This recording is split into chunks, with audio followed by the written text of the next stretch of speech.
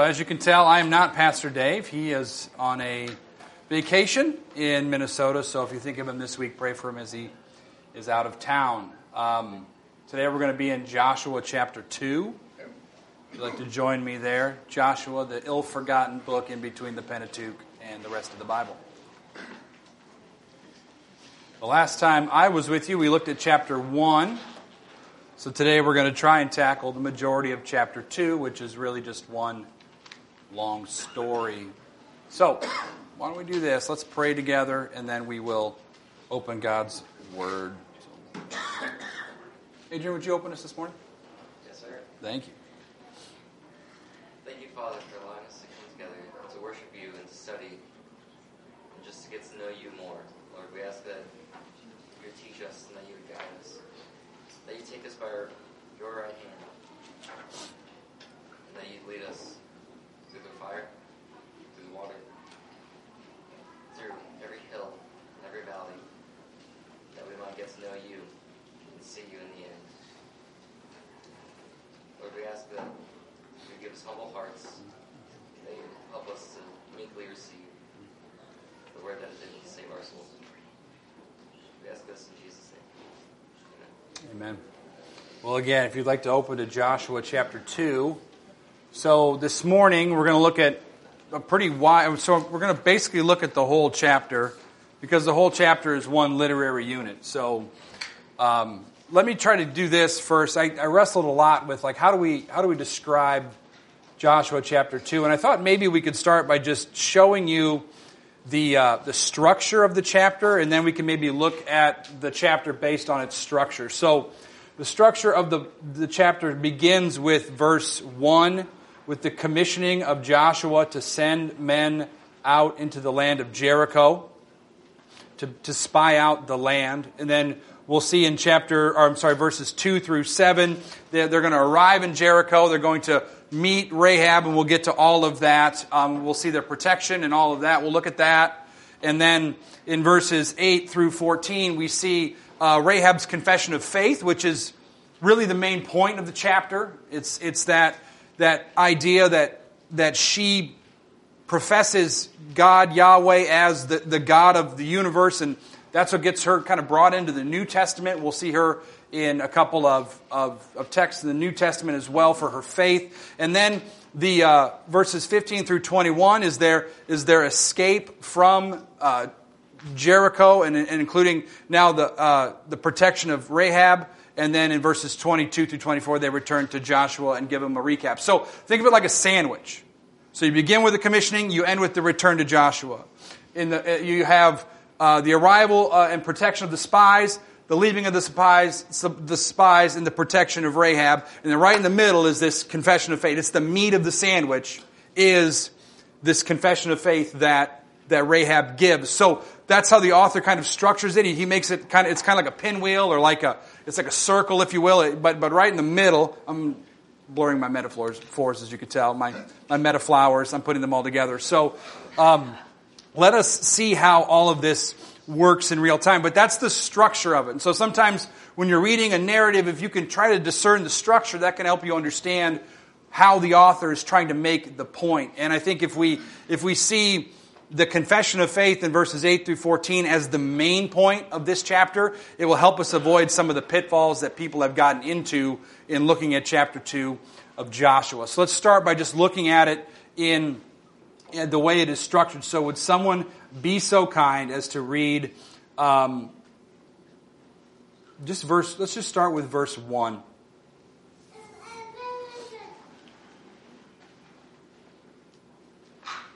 Joshua the son of Nun sent 2 men secretly from Shittim as spies, saying, "Go view the land, especially Jericho." Thank you. That's acacia, right? I don't know what that means. Shittim is acacia. Sure. Acacia grove. Don't get me started on Old Testament geography. I'm not good at modern geography.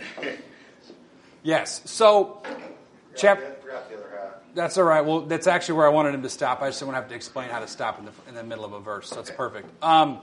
So we see.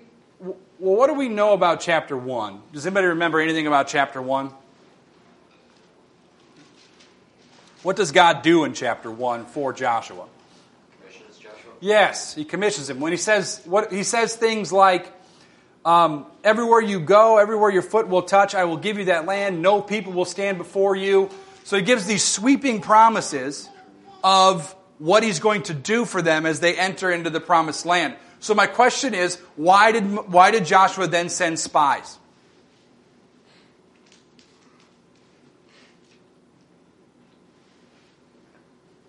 Why did they send spies? Why did Joshua send spies if God promised all of those sweeping promises in chapter 1? For the same reason they sent spies 40 years before, because it was part of what they were supposed to do. Okay. Maybe I'll lead the witness and ask a question in a different way. Is God's sovereign plans and promises completely divorced from the means in which we pursue the tasks given to us? No. So that's a yes or no question. So that's really helpful, right? So no. So we have to put together this idea that God gave these promises, these sweeping great promises, but they were promises to go to war, to push a people out of a land. So any good military leader would want to know what he's walking into, correct? That's just common sense. That's just common sense, right? The Bible would call it wisdom. So I just want you to see before we get going here that the blending of God's plans and God's commands and God's promises they don't stop us from having to take practical steps in our lives. Joshua was a military leader. He was the military leader that was going to lead them into Canaan. And he needed to know what it looked like out there. So he sent some spies. He says especially Jericho. And this is a little bit trickier of a question, but maybe why especially Jericho? Why that town? Why does that town get named specifically in chapter 2 or right here when he sends them out?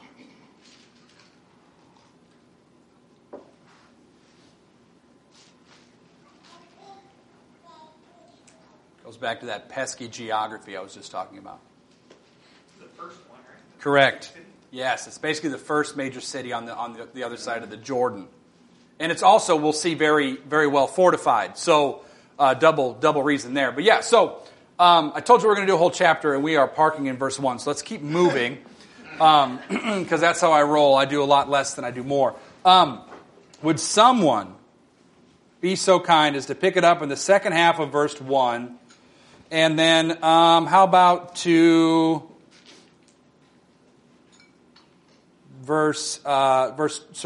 second half of verse 1 through verse 3. And they went and came into the house of a prostitute whose name was Rahab, and lodged there. And it was told to the king of Jericho, behold, men of Israel have come here tonight to search out the land. Then the king of Jericho sent to Rahab, saying, bring out the men who have come to you, who entered your house, for they have come to search out all the land. Thank you. Okay, so, minor point, these are the most inept spies I've ever seen. I mean, they didn't even get to the first town, and they're already caught.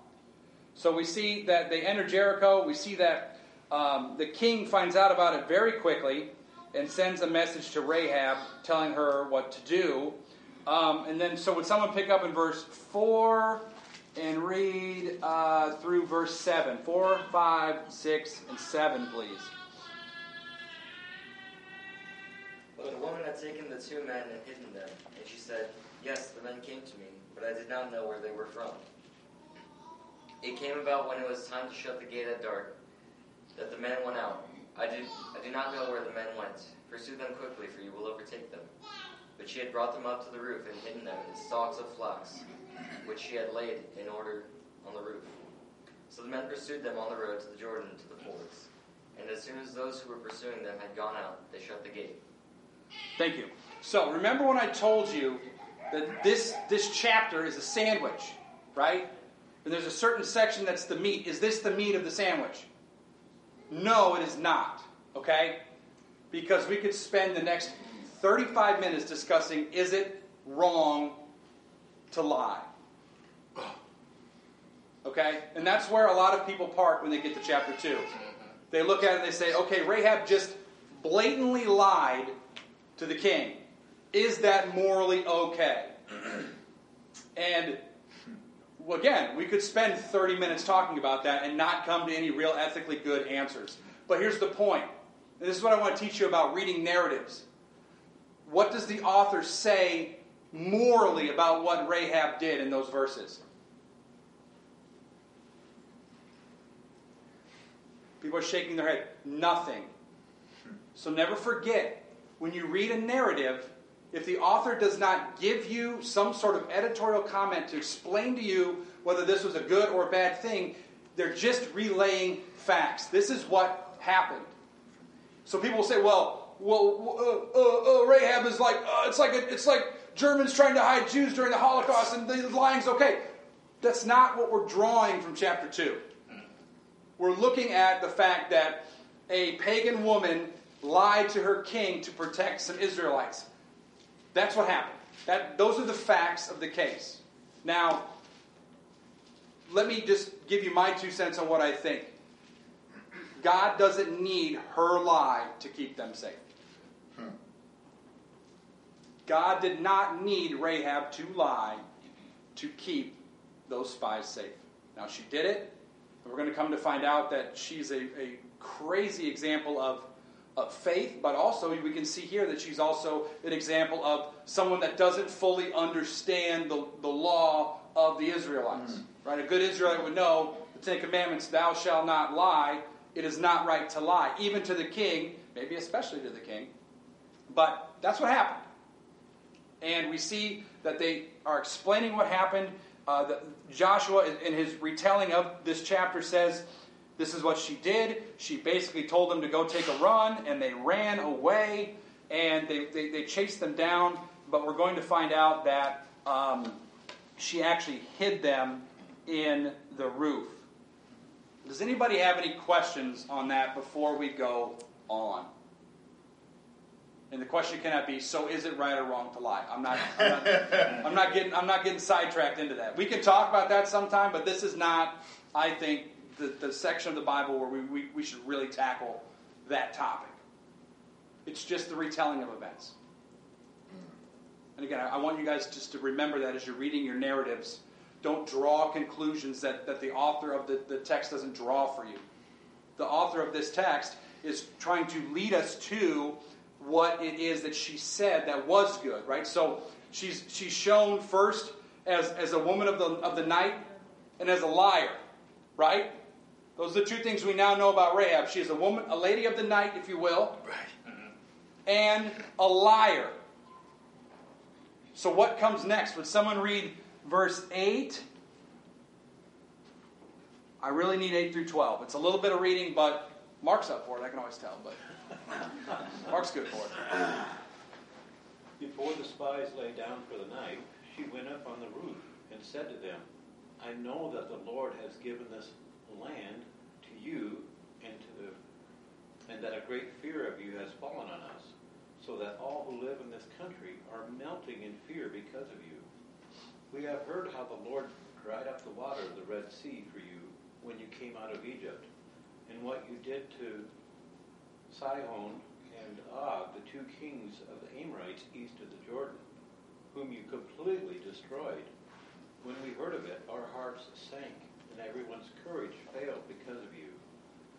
For the Lord, your God, is God in heaven above and on earth below. All right, stop there. I'm sorry. That's good. All right, so there it is. We now have this harlot liar saying amazing things about Israel's God. So what are some of the things that she says? Well, what have they heard about this people that gives them so much fear? What are we seeing here? What are some of the events that they heard about here in Jericho? We heard about Egypt and Og and Sihon, and I mean, they must have known that. I mean, it's obvious they knew that that Manasseh, half of Manasseh, Gad, and Reuben were going to be on that side, and that they had gathered armies. I mean, I think the miracles alone that happened in Egypt was probably enough to terrorize them. I mean, they could probably attribute Og and Sihon to just the battle being fought, but that stuff that happened in Egypt, I mean, obviously they were terrified. Right, but what do we see though? We see what events did they? So you mentioned the beating of the two kings. What else is in there? Parting the Red Sea. Parting of the Red Sea. I mean that's a pretty big calling card, isn't it? Mm-hmm. Oh, the God you follow just decided to dry up a sea. Oh, that's cool. Yeah, our walls will protect us. Right? I mean, like I'm being a little funny, but I mean, just try to put yourself in the minds. And what we're seeing is they're hearing about what's going on in this wilderness, and also, so think about just the logic of these people were slaves 40 years ago, and they're walking through the desert, and they're destroying kingdoms. They're drying up rivers, seas, and they're destroying established kingdoms. They're living in tents. This whole generation, they were all slaves. That doesn't seem to track for the people in Jericho, right? It just doesn't make sense. Yeah. She's also giving credit to their God. Mm-hmm. Exactly right. Exactly right. Using his covenant name. Yes, Yahweh, correct, right? So what would that imply for us about where Rahab's heart is at? She chose a side. She did. Well, verse 11. Yep. She chose, and it was not the side of her king. So now, not only is she a liar to her king, she's not loyal to her king because she's loyal to Yahweh. So what would she be giving up by choosing to side with the Israelites? I don't think the word prostitute and loyal goes together, but that's fine. What is she losing? Her livelihood. What if Israel lost? What if Israel lost? Well, she'd be executed. So so she doesn't see something, but she believes it's going to happen. What do we call that? Faith. Yeah. I'm not even sure I would use the word that she chose. Yeah. Well, She believed. right. And through that belief, she was Mm-hmm. helped. Mm-hmm. Right. Was that her train of thought then? What's that? That she was actually, You're not going to try to drag me. Don't even try to drag me back into the lie thing, Brandon. what? No, the faith that she was showing. Yeah. Did she know that's kind of? Did she know what? I'm sorry. I guess what I want to know is, does she know what she was doing? Literally. I kind of relate it to Christ and the woman that wept at his feet kind of thing, with God. That's my take on her decision, but that's the kind of same scenario, I think. Or Lydia, because he opened She opened up her heart. Okay. Yeah, Mark, yeah. Verse 9, it says, I know that the Lord has given this land to Yep. you. Yep. Good. Go to the text. Very good, Mark. Right. Yes. Right. So she knows. Right. So this opening. So if we use the New Testament imagery of Acts 16 that says God opened Lydia's heart so that she would hear these things. Well, it would seem that God opened Rahab's heart when she heard these facts about God, these things about Yahweh, and they caused her to believe. Yeah. So much so that in Hebrews 11, Yep. she's Oh, yes. listed amongst those that Yeah. She's listed, but I think Genealogy of Jesus. she's in the genealogy of Jesus. Turn over to Joshua 6:25. So what's again wild about the story of Jericho is they go and spy it out in chapter 2, and then they don't even get back to it till chapter 6. So there's just a lot going on. Great book. I kind of stumbled into it. I'm really glad that we're looking at it. I think we're going to do this so we're going to start youth Sunday school next week. So for those of you that are here that are youth aged, I think this is the book that we're going to continue to tackle. So verse 25 of chapter 6, would someone please read that? Rahab the prostitute and her father's household and all who belonged to her, Joshua saved alive, and she has lived in Israel to this day, because she hid the messengers whom Joshua sent to spy out Jericho. Thank you very much. Yes.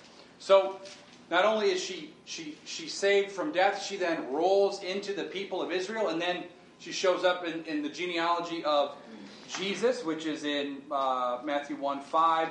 She was referenced in Hebrews 11:31. And does anybody remember where else she is referenced in the New Testament in a major way? Guys, you're embarrassing me. I've preached this book to you. Me. This is one of those we're going to slap our Yeah, hands with. James chapter 2. If you'd like to turn to James chapter 2, there are two Old Testament saints that are referenced in this discussion of faith and works. One of them is Abraham, but the other one, in case we have forgotten, is Rahab.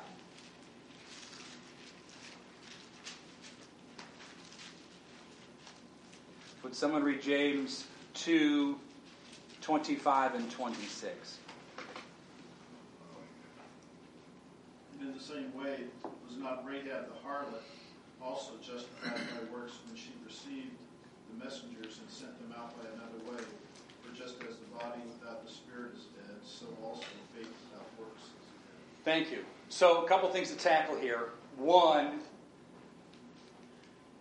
what is meant by was she justified by works? Her works were a outflowing of the work that God had already done in her heart by saving her. Right. So again, remember in the New Testament, notice in verse 26 the word for, right? It's a connecting word saying, because she did this, for as the body apart from the spirit is dead, so also faith apart from works is dead. No works, no real faith. You don't earn faith by doing works, but if you have faith, you will do works. If you are not doing the works of the Lord, it puts your faith into question. And notice that what is omitted in verse 25 about Rahab and her story? The lying is omitted, right? What do we see? We see that she was justified by her works, which was receiving the messengers or the spies and sending them out the other way. So again, the New Testament does not affirm the way she spoke to the king, but the New Testament does want to hold her up as what? Someone who is full of faith. Yeah. Am I right in thinking that not only the people in Jericho, but all of the Canaanites had been called on to repent previously to Israel, showing up and given opportunities to repent from their evil before all this came down on them? Yeah, So you're testing my... already. Yes, you're testing my knowledge of the Pentateuch. I knew Yes. you were the guy that knows. Yeah, you would think. You would hope. Me sitting here anyway, not think, you would hope. But yes, there is I'll have to do some digging on that, but there is a text that talks about the fullness of time for the Canaanites, for they had the opportunity to repent and turn, but then they didn't. And so part of the reason why Israel is called to go in and purify the land is because Israel is supposed to be God's purified people. They serve one God. That God is to be their king and not a man. And so part of the package is, this is the land I promised you. There are people in it. I've told them to get out. They didn't. Their time of repentance and time to leave has come. So now they either need to leave or they're going to be pushed out. That's essentially why the battles of Canaan existed, was because God said, I am long-suffering and I want these people to leave. I've called them to leave. They didn't. So now we will tackle getting them out. Well, yeah, they would have had Abraham, Jacob, Isaac and Jacob. Like what? Well, and obviously they're hearing about the freight train that's coming, right, and they don't seem to be too concerned about moving on. So that would be part of it. Now, anything else that we can see about this profession of faith, I would call it, in Joshua chapter 2? Kind of reminds me of Exodus when God says that He's going to glorify His name amongst all the nations, that everyone would hear about Him. So it seems true. Right. We have a real example of that coming to pass, don't we? I think, too, that even though in the it says, and as soon as we heard it, our hearts melted, which meant like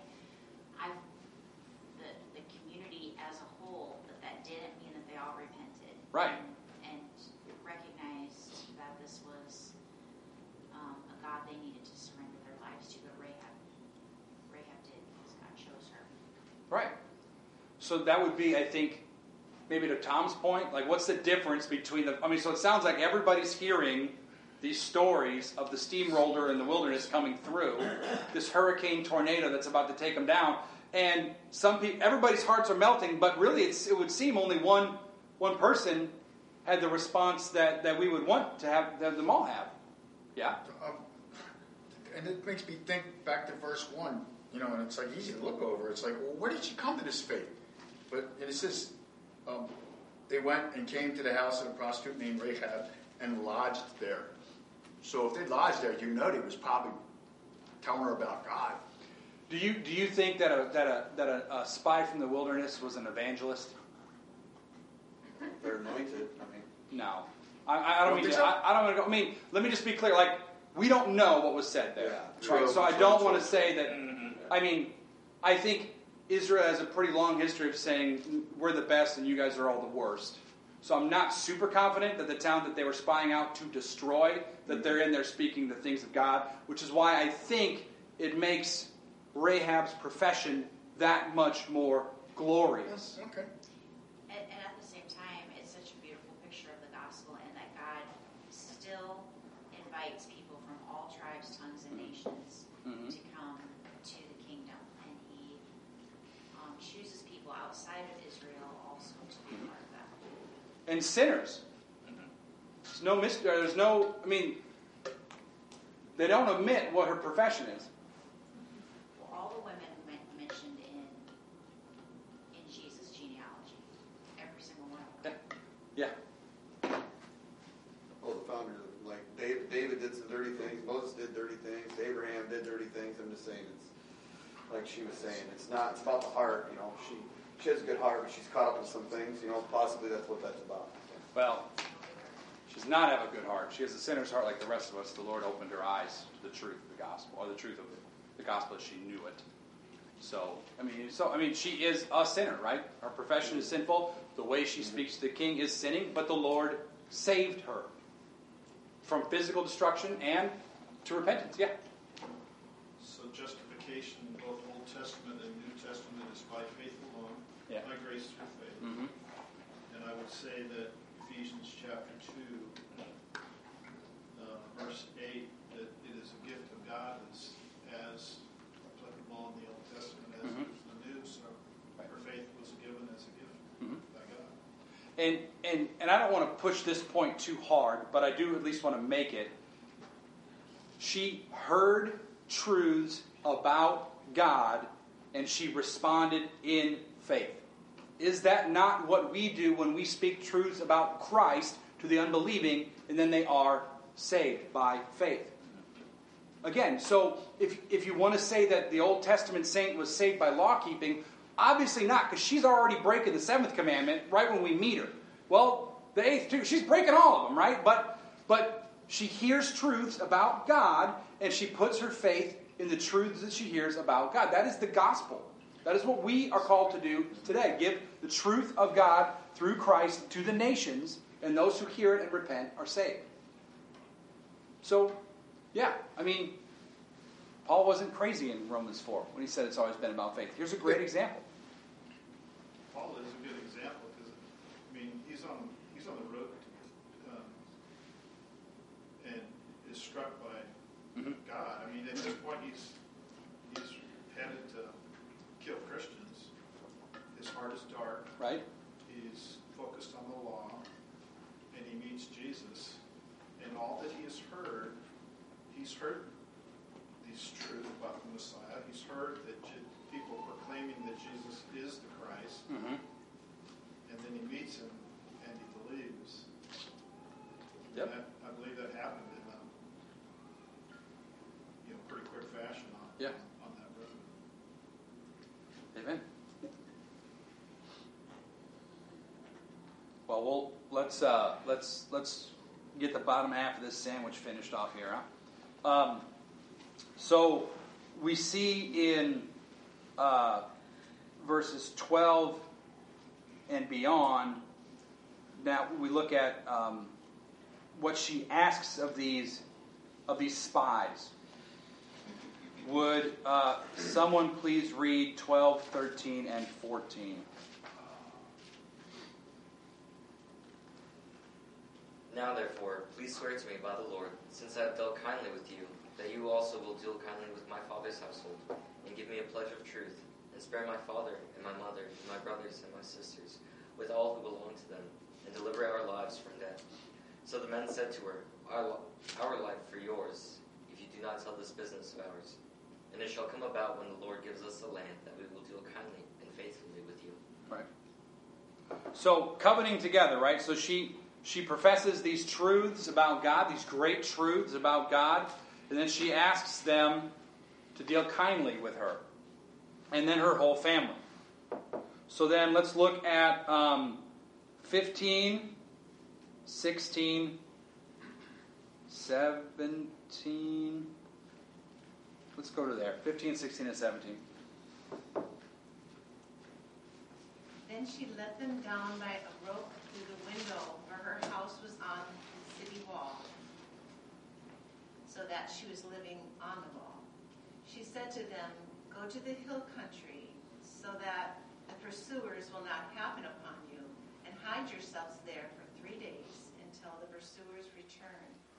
Then afterward you may go on your way.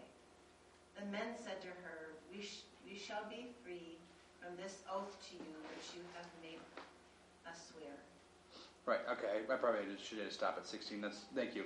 17 kind of rolls into 18. But so we see that she gives them more information. What is she telling them now that she is letting them down the window of her house outside of the city? What other act of treason is she giving these spies? Information on troop movements. Troop move, yes.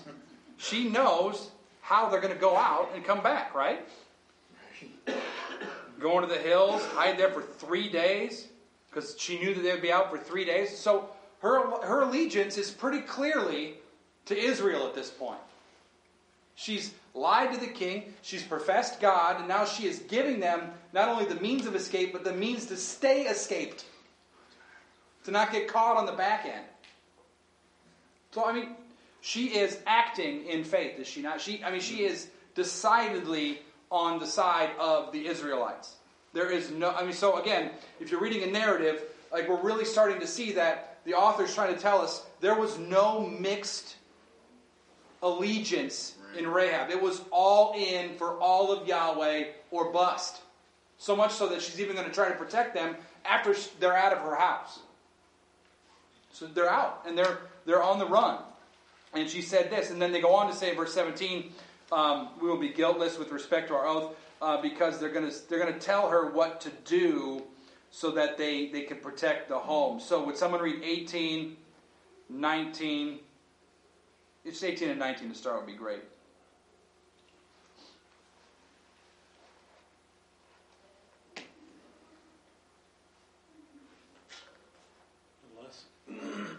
Unless when we enter the land you have tied the scarlet cord in the window through which you let us down, and unless you have brought your father, your mother, your brothers, and all your family into your house, if anyone goes outside your house into the street, his blood will be on his own head. We will not be responsible. As for anyone who is in the house with you, his blood will be on our head if a hand is laid on him. Thank you. So, in my desire to keep you guys from chasing red herrings in your Bible study, scarlet cord, red cord, don't go down that road. There's salvation through a red thing. That's what? People think that that's like a precursor to the cross. They were saved by a scarlet red cord. Don't go down these roads, people. I went first, and I saw them, and it was a dead end. You'll have to turn it all around. So don't fall for that stuff, okay? It's just a marker to tell this people, the Israelites, who to protect when they come through and take Jericho. So just don't even see. None of you were even thinking that, and that's why I'm so proud of all of you. You guys don't fall for that stuff. You guys don't fall for the pump fake. You stay on it. I respect it, but I'm telling you, it's out there. If I found it, you could find it. So I want you to know that's not a thing. But we do see that there is some act of obedience that is required, which I've already given it away. It's the tying of this scarlet cord in the window. So maybe we don't want to go and say that it's some sort of precursor to the cross or something weird like that, but it is a tangible act of obedience that she is to do to save her family from the impending danger. So again, I think this is partly why Rahab is a good example of faith and works in James 2. Is they gave her a task to do, keep your mouth shut and tie this cord in the window. She did both. She was obedient to what she was called to do. So we see that Rahab is this fully orbed picture of faith in Joshua chapter 2. Yeah. Also, she had to share her faith with her family. True. To convince them to come into where she's living. Don't pick up the spear, otherwise you're toast. Stay home. Which would be right. I mean, again, you could think deeply about their whole family needs to change their allegiance. It's nothing to gloss over, right? But she's thinking of her family. She cares for her family, and she has this act of obedience. And we saw already in Joshua chapter 6, verse 25, that her whole house, her whole father's household came along. So they got the message, and they were in the home, and they were brought out safely. Become Beto Baptist today. We're just, bro. There's no mention of water in Jeremiah or Joshua 2. That was a household. That was a knock-on. It's a long story. Lies and baptism are two things I'm not tackling today. But thanks for asking. So here we are. Verse 20 and 21 says, but if you tell this business of ours, then we shall be guiltless with respect to your oath that you have made us to swear. And she said, according to your words, so be it. Then she sent them away, and they departed, and she tied the scarlet cord in the window. And it's also implied that she also did not tell their business to anyone. And we see that because in verses 22 through 24, they do make it back safely to Joshua. Would someone please read the end of the chapter, 22 through 24, please?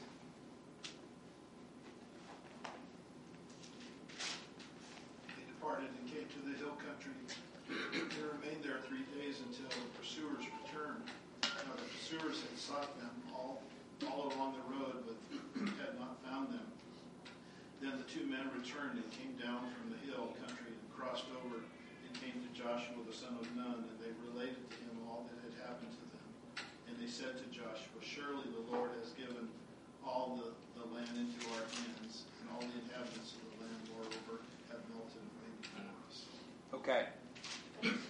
So, a lot of things to make sure we catch in these last few verses. 1, verse 22, it came. So she was right. Her scouting report was good, and they came back after 3 days and didn't find them. But then we see in verse 23 and 24 that they return to Joshua. And what do they do when they get back to Joshua? What do they tell him?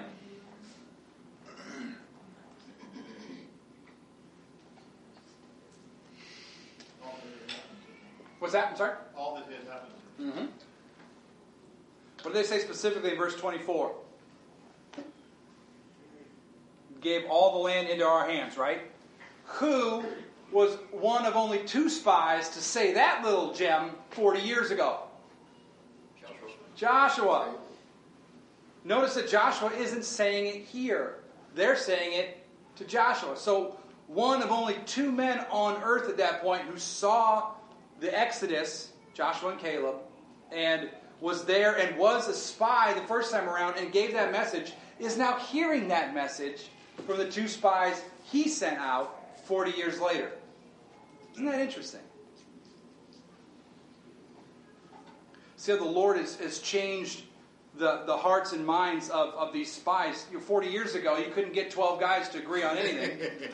And here, 40 years later, we got these 2 guys that went out and said, they've given the land into our hands. So mission accomplished, right? The spies went out and surveyed the land, saw Jericho, and they came back with a good report. Instead of the report that came out 40 years ago when everyone other than Joshua and Caleb said the walls are high, the people are big, hard pass, let's go back to Egypt. Maybe that's why he only sent 2 instead of Maybe. You're right. Don't want to Maybe. repeat. I don't know. But again, notice just the author of Joshua, assumes that you have trafficked in the first 5 books of the Bible. And so you know the story of the Exodus. You know. So all this stuff is full of meaning.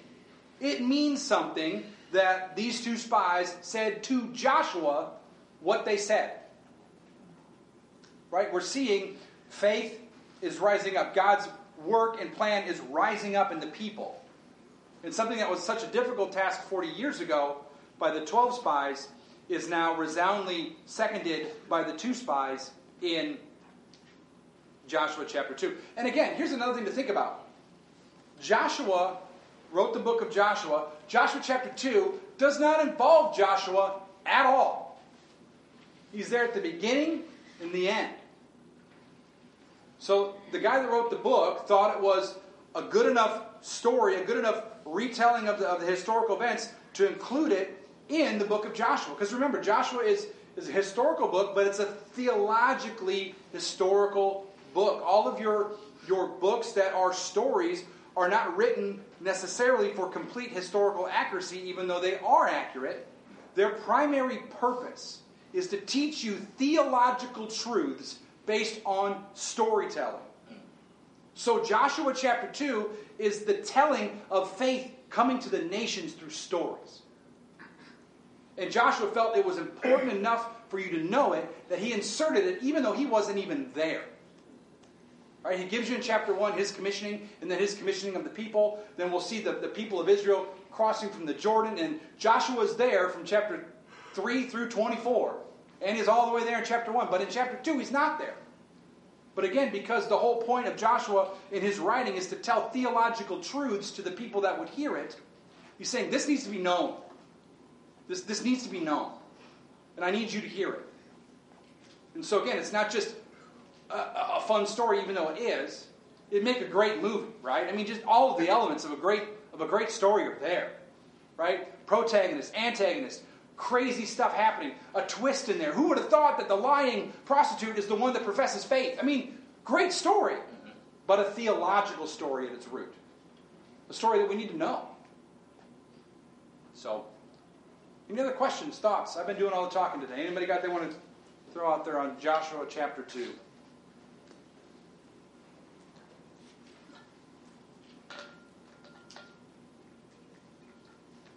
Good job for not coming back to line. I thought that was your shot. You could have got in there and said, well, what about line? Yeah.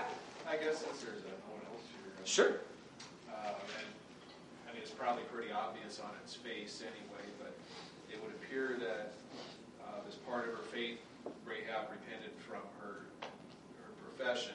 I would assume since the Israelites let her stay with them, I imagine they wouldn't let her stay and practice her profession there, and she became part of the people. So, yeah.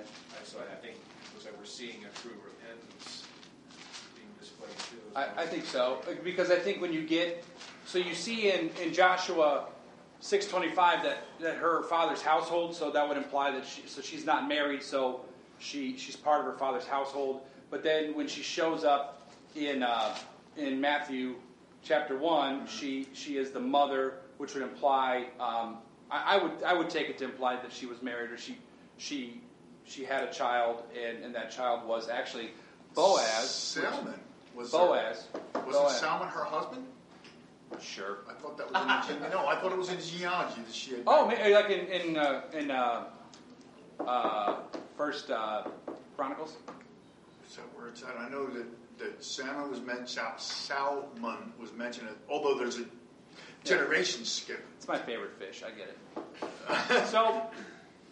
So it would. I do think that. I think there's something there, Bob. And then again, yeah. So she does fold in, and I do believe. I mean, again, she's included in the Hall of Fame of Faith, so to speak, James 2, and then also in the genealogy of Jesus. So I do think that there was some lasting change there. Yes. To enlighten her profession, the Bible does say that prostitution is the deepest pit, and I would have to say it's because of this is opinion based, like on your opinion on a specific part of what you're talking about, but it's the money and the infidelity part is what. So she's sick. So if he was, well, her perspective, she's a sick person. She's making bad decisions, and just like everybody's out there on drugs or robbing people or they're crooked in their business or whatever. Everybody in their own sense has a sinful nature, but some are sicker than others in their sinful nature. If I could put that out there about her profession. So. Well, it's hard to say because it doesn't say anything about that. I mean, the story says that I think the point of the story is to tell us what her profession, what she did for a living, and it doesn't say anything that she was more or less whatever. And actually, there's some commentators that would talk about there were different types of prostitutes, but again, that's not means nothing to the truth of the Scripture. It just doesn't matter. So obviously, it didn't bother her family because they all lived together with her. Again, conjecture at this point. We don't know. Again, we don't know. We don't know what is providing the house. What are you going to do? Isn't that the only record anyway that we have of Canaanites being saved by faith? And we had other groups of Canaanites that were spared against God's command. But when you say Gibeonites, I'm thinking Gibeonites. They were in the land of Canaan. They were the ones that they show up in chapter 6 where they show up with moldy bread. Did they repent and have faith, or were they just allowed to die because it was expedient or whatever? That's debatable. I think I do think that there's some. Well, now you're going to test me here. That's a good question. They eventually do become. I'm not. You think I'm good on the fly? I'm not. So. Eventually they come to faith, but some of these that they spared became snares. Yeah, no, absolutely true. And I think the Gibeonites do eventually become a snare. But yeah, that's. I'm going to have to do some digging for you guys there on that because I don't have the answer. I want to say. Well, I don't want to say because I would be making a guess. Gibeonites returned after the 70 year. There's a group of them that returned. Mm-hmm. Yeah, right. So they obviously had faith. Yeah. And they were probably Jews at that point anyway. Right. Well, what's interesting about the Gibeonites is they deceive them in chapter 9, and then God does this great act when Israel has to go and save Gibeon from being attacked. Right. God causes the sun to stand still, which again I think is a great picture of God's mercy. You have this people that lied to the Israelites. The Israelites make a covenant with them without asking the Lord. And then that people they covenanted with, they now have to go save them in a battle. And God uses this supernatural miracle to stand the sun still until they destroy the people. So even in that, God shows His mercy. I mean, God is a merciful God. He says, you blew it. You made a covenant with these people you weren't supposed to. Now they're in trouble. You're staying good to your word. And so I'm going to make the sun stand still and protect and help you rout out this and protect the Gibeonites who lied to you. So God saves sinners of all kinds, and it's just, this is life, man. It's messy. It's messy, and there aren't good categories. Yeah. He saved the Gibeonites a couple of hundred. Well, no, about a couple of 100 years later. I think you have proven today, John, that you know your Old Testament better than I do. So it's not why I say it. It hurts my feelings. I'm bad at it. I should know the answers. I'm embarrassed. I'm embarrassed. You've embarrassed me. I'm just kidding. It's cool. It's cool. All right, we're about out of time. Any other questions, thoughts, concerns? Don't worry about lying. Just kidding. Don't lie. No? Speak now, forever hold your pieces. Because I don't know when I'm coming back. Pastor Dave's a workhorse, so I'm going to tell you. You might not ever see me again up here on Sunday. If he's listening, I might not get to come back. Do it on purpose. That's right. Hey, Rodney, would you close us in prayer today as we finish her up? Thank you. Father, we thank you for this word and encouragement, and ask that you would grow us through your Holy Spirit and champions of faith. And we've read about today that we would truly believe and act on that belief. Just work that in our hearts and each one here, and be with Brett as he brings us a message here later this morning, and speak through him to us that we may strengthen ourselves for the week ahead. In Jesus' name. Amen.